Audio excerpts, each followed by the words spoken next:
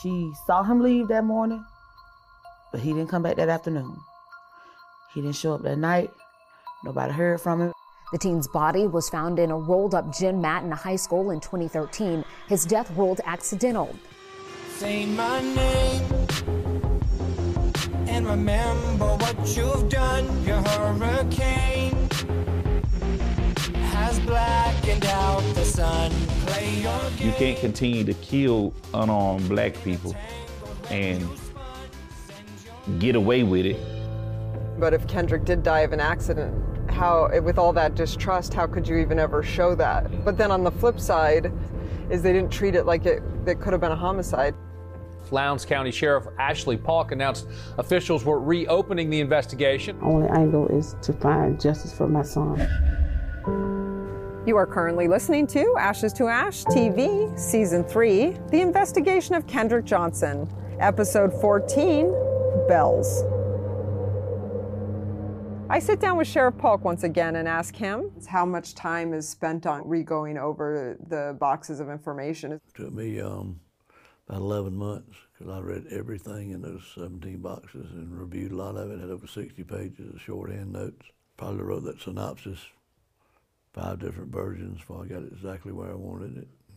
Took a lot of time, but a lot of night reading, a lot of looking at it. And of course, my day starts at 4:30 in the morning. You can do a lot more from 5 to 8 when that phone's not ringing. You can have them 8 to 5, so a lot of it's early morning. We didn't rush it. There was no reason to rush it. It was 8 years past when we put something out, and I knew it was going to be a very delicate situation. I don't want anything in that document to be where it could be disputed. It could be disputed, but not proven wrong. One of the things that I found interesting is when I first heard about this case, I was concerned about the fight on the bus a year earlier, because Kendrick comes back in a cop car and one of the Bell brothers gets to go home with his parents. Can you talk about what had happened there from what you know? The DOJ files and the documentation there from the FBI and everybody else. And the coaches were interviewed on the bus and other students, a lot of this under sworn testimony. It wasn't really a fight. I mean, one of the bellboy needed to urinate, and they weren't going to stop the bus because they were running a tight schedule. He was told to get hold of a Gatorade bottle, I believe, and I think like boys will be boys. They said that Kendrick pushed him, and he got urine on him, and he turned around and swung at Kendrick, and from what I read, there was no physical contact. The coaches broke it up. I think Kendrick might have swung back. But anyway, both of them got barred from riding the bus back, which is standard policy with the coach.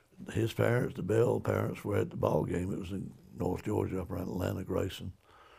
They were there, so their son, the way he got home, he rode back with his parents. Nobody in Kendrick's family was there that they could document. So he had a choice. He could have caught a bus, but he rode back in the front seat of a patrol car with a school resource officer that was assigned to the high school who he knew by face and name. I rode in the front seat of the patrol car, and this African-American female he's riding with, I mean, they talked all the way back, probably knowing Shirley, her name was Shirley, knowing them, probably cutting up. She's a right, likable, funny person. It has to be to work around all those kids. So she gave him a ride back. I've dropped my daughter off in high school when she was in high school in a patrol car. I mean, so what's so terrible about it? I mean, yeah, she always laughed. She said, I got out of a patrol car and the people know who I am. What did you get into? But I mean, it was an easy, safe way for him to get back. A lot safer than riding a bus with people you don't know. So it was basically just a good way to get him back. He wasn't punished different than nothing like that. Wasn't any kind of punishment, no. The document from the sheriff's office reads, "This document is the synopsis of the investigation of the death of Kendrick Johnson. All the information is derived from the files provided by the United States Attorney for the Northern District of Ohio. These files, approximately 17 boxes, contain investigative material from the Department of Justice, FBI, U.S. Attorney for the Middle District, Georgia, Washington, D.C. Police Department, Georgia Bureau of Investigation, Lowndes County Sheriff's Office, Valdosta Lowndes County Crime Lab, Lowndes County Coroner, Federal Grand Jury, and additional autopsies by Dr. William Anderson and the Department of Defense." So now that we have this document from Sheriff Polk, which really explains why he decided to close the case, this is really good for us because we can always go back and reference this as we move forward with the investigation.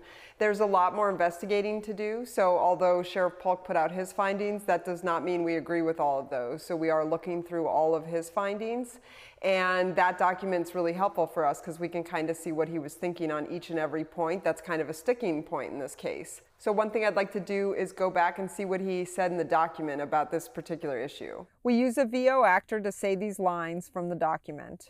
Fight on the bus to Grayson, November 28, 2011. Brian Bell was seated in the row immediately in front of Kendrick Johnson on the bus trip to the Grayson High football game. Brian Bell needed to urinate, but was told to urinate in a plastic bottle. He was attempting to urinate when Kendrick Johnson pushed him from behind and caused him to urinate on himself. Brian Bell got up and swung at Kendrick Johnson, who then swung at Brian Bell. The coaches intervened at this point, and there were no injuries or further fighting. Subsequently, neither subject was allowed to dress out or ride back on the bus. Brian Bell returned from the game with his parents, and Kendrick Johnson rode back in the front seat of a patrol car driven by a female resource officer, Deputy Shirley Demps, since no one in his family attended the game. Testimony by the other students stated that this fight did not appear to cause any animosity between the two. In fact, they later did a class project together. Throughout this, one thing we need to decide is if the finger pointing at the Bell brothers is warranted. I have heard from moment one that the Bell brothers are guilty, and often when I ask them, why do you think the Bell brothers are guilty, they often cite the fight on the school bus that was a year and a couple months prior to KJ's death. So at first I was appalled as I heard the details of what happened on the fight on the school bus, and that was because the information that I was getting in was that a black student went back in a cop car and the white student got to go home with his parents. My concern is there, obviously, we see in society a lot where if a black person is adjudicated on a crime and a white person's adjudicated on that same crime, the black person often has a longer sentence or a worse result. And I think when you look at cases in an expansive way, you see that happen quite a bit, and the odds are kind of stacked against African Americans. So I was really concerned when I originally heard about this fight because I thought this was one more time where we're not being fair and equal with anybody of any race. Now, I know we've already talked about this, but since I talked about it a few episodes ago, more information has come out, so I would like to discuss this so that we can kind of push this issue to the side for a moment. So I've talked to a handful of people who are actually witnesses to the fight on the school bus, to the aftermath, or to when KJ and the officer got back to the school. So I feel like I've gotten witnesses from all three aspects of this to kind of find out what happened. Now, these are people who were actually there.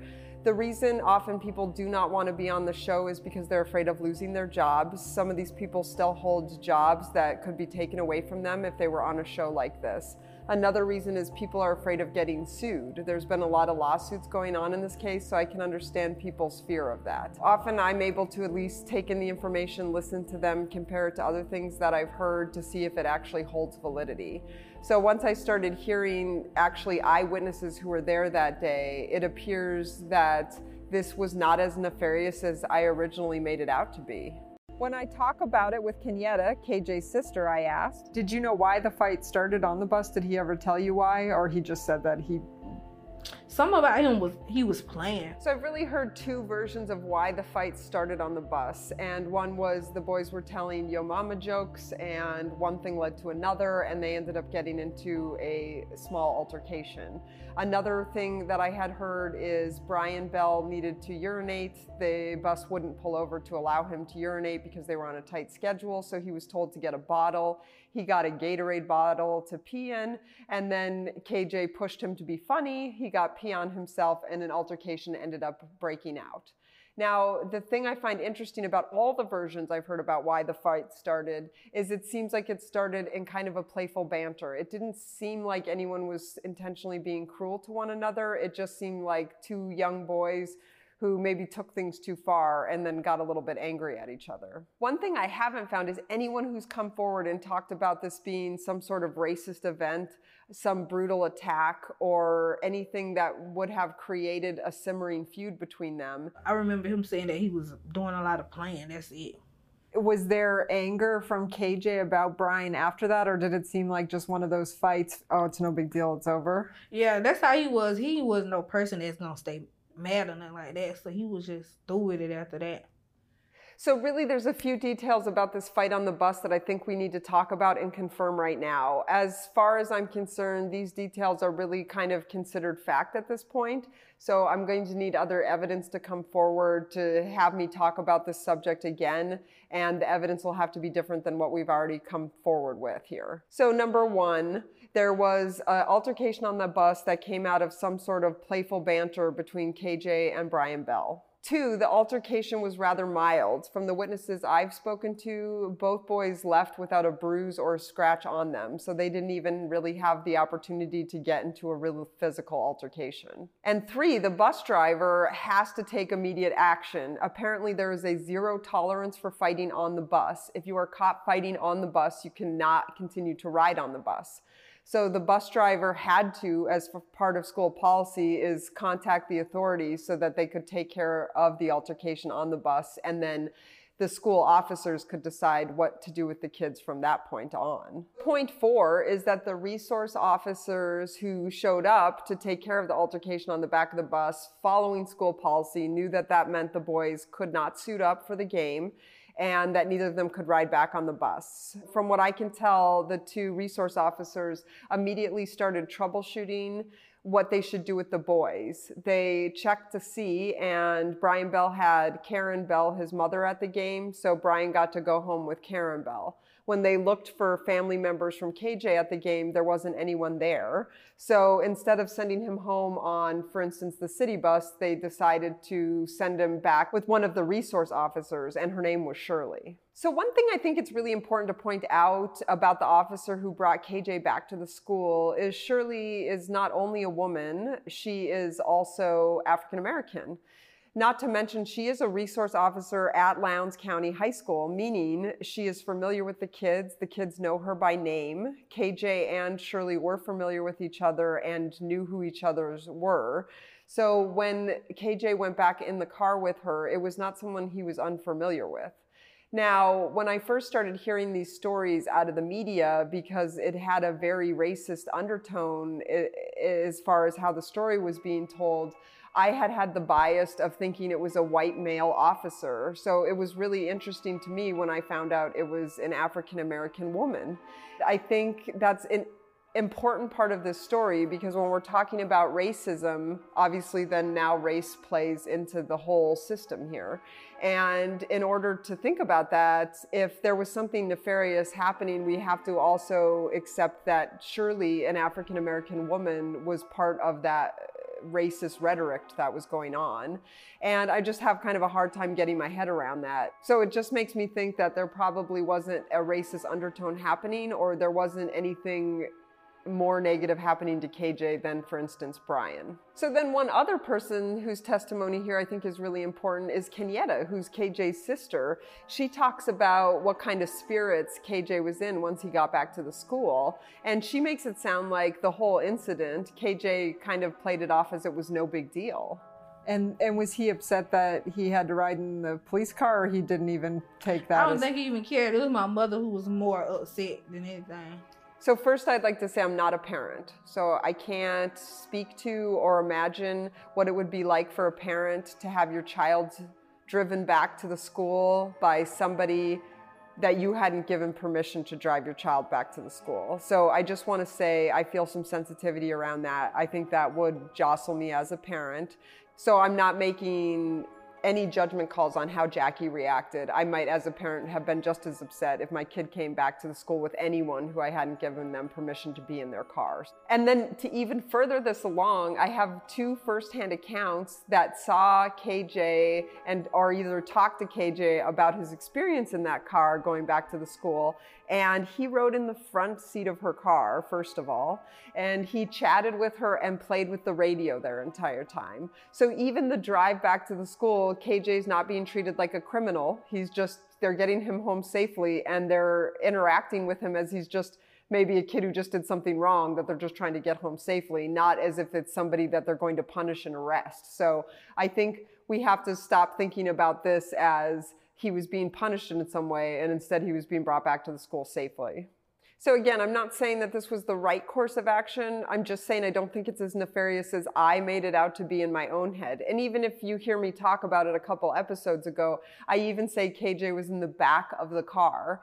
And that's because I hadn't talked to witnesses who were there. And that's why it's so important to talk to people who were actually there, because I think they can fill in a lot about what was actually happening and what was the emotional state of everybody at that time. And I also think we have to be really careful when we're listening to the media talk about this case, because often I feel like they take the salacious route rather than the honest route, or they don't show both sides. And when you only tell one side, it seems really nefarious. But then when you hear both sides, or a person who was actually there tell what happened, it just doesn't carry the same weight it did. So even I don't know how sometimes to decipher what's real and what's not. And we have to do major investigations to get that information. I mean, here are really some examples of the stuff that I had heard or seen that made me think that this bus fight was possibly more nefarious than it was.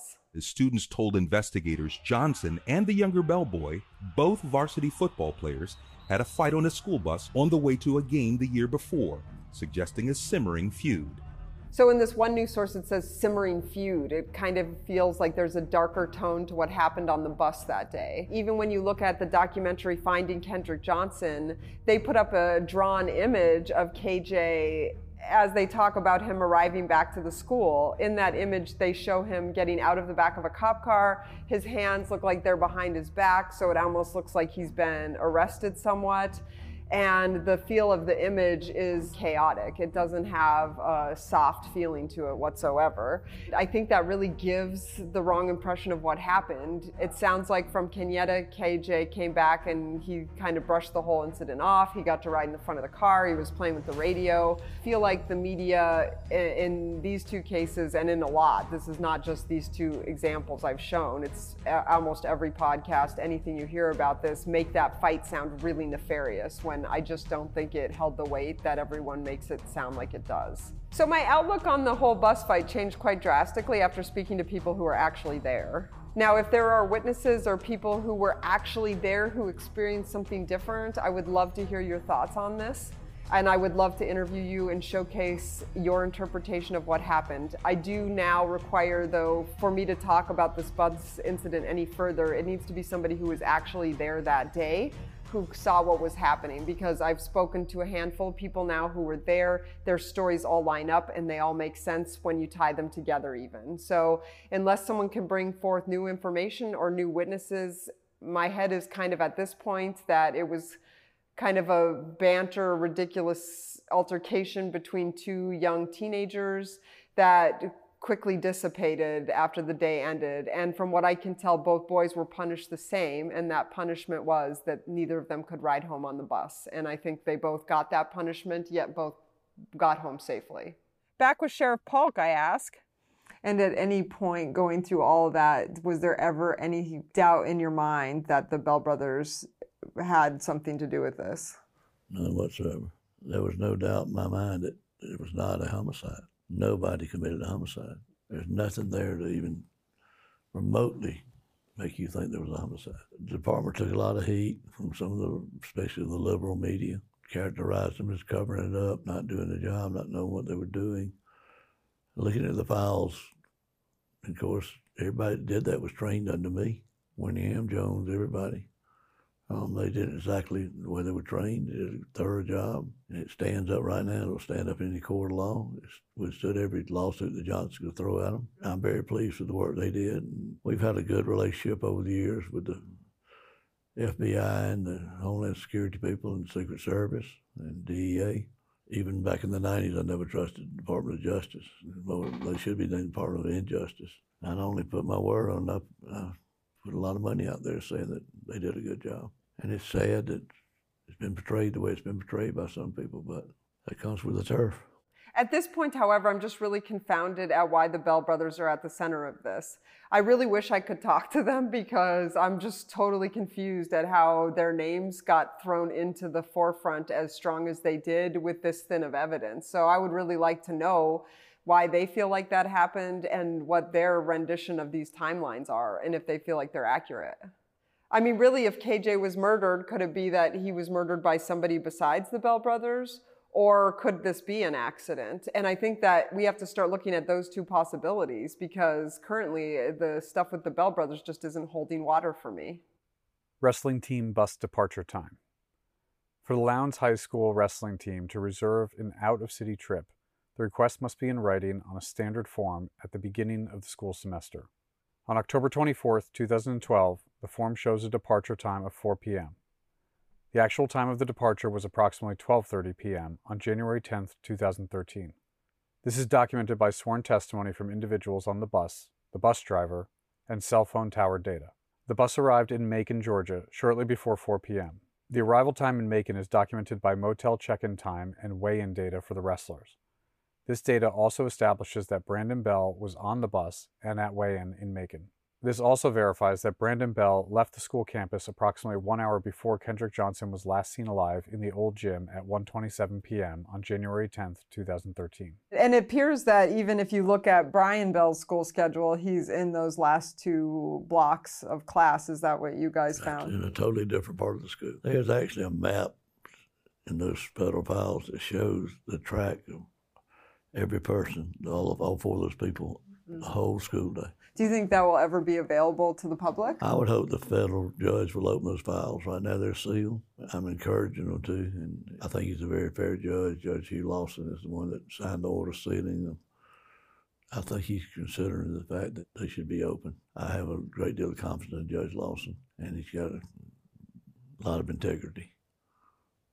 I think he'll do what he feels is right. One thing that really confuses me and kind of frightens me about this case is that the Department of Justice took over the case and they ended up actually raiding the Bells' home. And this is what concerns me about this whole line here, is that why would the Department of Justice raid the Bell brothers' home if they had surveillance video that clearly shows that the Bell brothers were either in class or not on campus at all? So if the DOJ had access to all of that, why would they continue to think that the Bells were a suspect enough to raid their home in the wee hours of a morning to get all their electronics? I'm really confused by how we got to this point. I mean, really, just think about that for a moment. Somebody points a finger at you because they say you robbed a store.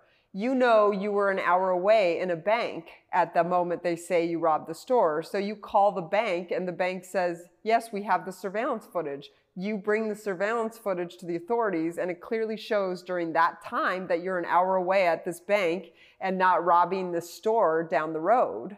So now you've provided the evidence that you're not there, and it's pretty quality evidence. It's actually video of you somewhere else during the time that the act is committed. And then they continue to pursue an investigation against you. That really frightens me, because why would the Department of Justice have the right to continue investigation if they had evidence to the contrary of the person that they were going after? That seems like some really shitty investigating to me. So the only thing I can think here is the DOJ also believed that the surveillance footage had been doctored, because really, I don't understand. If you don't think the surveillance footage has been doctored, then why would you ever think the Bell brothers were involved in this? You have to believe that someone fixed the surveillance footage. And I just don't know why the Department of Justice just wouldn't showcase that the surveillance footage had been messed with rather than taking the steps to raid somebody's home. I feel like if you could just show how the surveillance tape had been messed with, that would have been a clear indicator that we have a major problem on our hands. They never did that. They failed to do that at any point. It appears that we're still going off of the FBI's timeline of where everybody was at what time via the surveillance cameras. If we're going off of that, that clearly shows that they could not have been involved. So why would the DOJ negate all this evidence and still raid the Bells' home? Did they know something that Sheriff Polk doesn't know? Because he got 17 boxes of evidence and he's quite pissed off about their investigation. So why would they know stuff that Sheriff Polk didn't know? They had to turn over all their evidence to Sheriff Polk. I just don't understand what the DOJ knew that Sheriff Polk didn't know. Or did the DOJ just reopen the case from pressure from the community? Again, I mean, that makes me feel good that a community can enact another government agency to do an investigation if you think something's wrong. But it's also the responsibility of that next investigative agency to make sure that they have the evidence necessary to push forward with raiding somebody's home. And I just don't know if I feel like that existed in this case. I'd be really curious to see what they had. Why did the DOJ pick up the case initially, do you know? I guess because the U.S. attorney prodded him into it, because he, as he said in his statement, it's going to make him famous. It probably did make him famous, but not in the way he did and wanted to be, because he's no longer a U.S. attorney. He knew when to retire. And you know, rats leave a sinking ship. And I can't even say what's everything that's there. And I truly in my heart believe that the reason they weren't released till they were released, that they're waiting on some timelines to expire on prosecution, on people that were involved in the investigation. That's how strongly I feel about the way the investigation was done by some of the people in it. I want to be really clear here about what Sheriff Polk is saying, and that is that the DOJ is withholding information that will clearly show that the Bell brothers had nothing to do with whatever happened to Kendrick Johnson, because the DOJ is afraid of them themselves being prosecuted for their shitty investigation. So we're not talking about the prosecution of those initially involved in the Kendrick Johnson case. We're talking about prosecution against the U.S. Attorney or the Department of Justice and their actions involving the investigations against the Bell family. And I think Sheriff Polk believes this is possible because he doesn't see why the DOJ had the right amount of evidence to enact a search warrant and to raid the Bell's home. I'm not saying that KJ wasn't murdered, but I am saying that it is very disheartening to me that our U.S. attorney would ever in an email write that this case could make him famous. I would like to know that our U.S. attorney or the Department of Justice are unbiased, and that if they do take on a case, that they look at the evidence and they don't just go off of what the community is saying or what rumors and speculation are. And so if he did write an email that said that this was going to make them famous, that is really disheartening to me. And I have a lot of concern about that. A letter from the United States Attorney's Office for the Middle District of Georgia to the Washington, D.C. police chief states that this case could make them, quote, famous. Ashes to Ash is created by Ash Patino. Associate producer, Kate Giordano. Crew, Nick Goncalves. Title music, Bones by 8 Graves. Web design for Ashes to Ash TV provided by Second Melody, secondmelody.com. Subscribe on the website for commercial-free content, early access to episodes, uncut interviews, and discounted merchandise. Just go to ashestashtv.com, ASHESTOASH.TV.com. To follow us on Facebook, please go to Ashes to Ash True Crime, and on YouTube, Twitter, and Instagram at Ashes to Ash TV. If you have a tip, please email us at ashland57@gmail.com, ASHLAND57@gmail.com. We absolutely can keep you anonymous. If you know of any illegal activity regarding this case, please contact local law enforcement.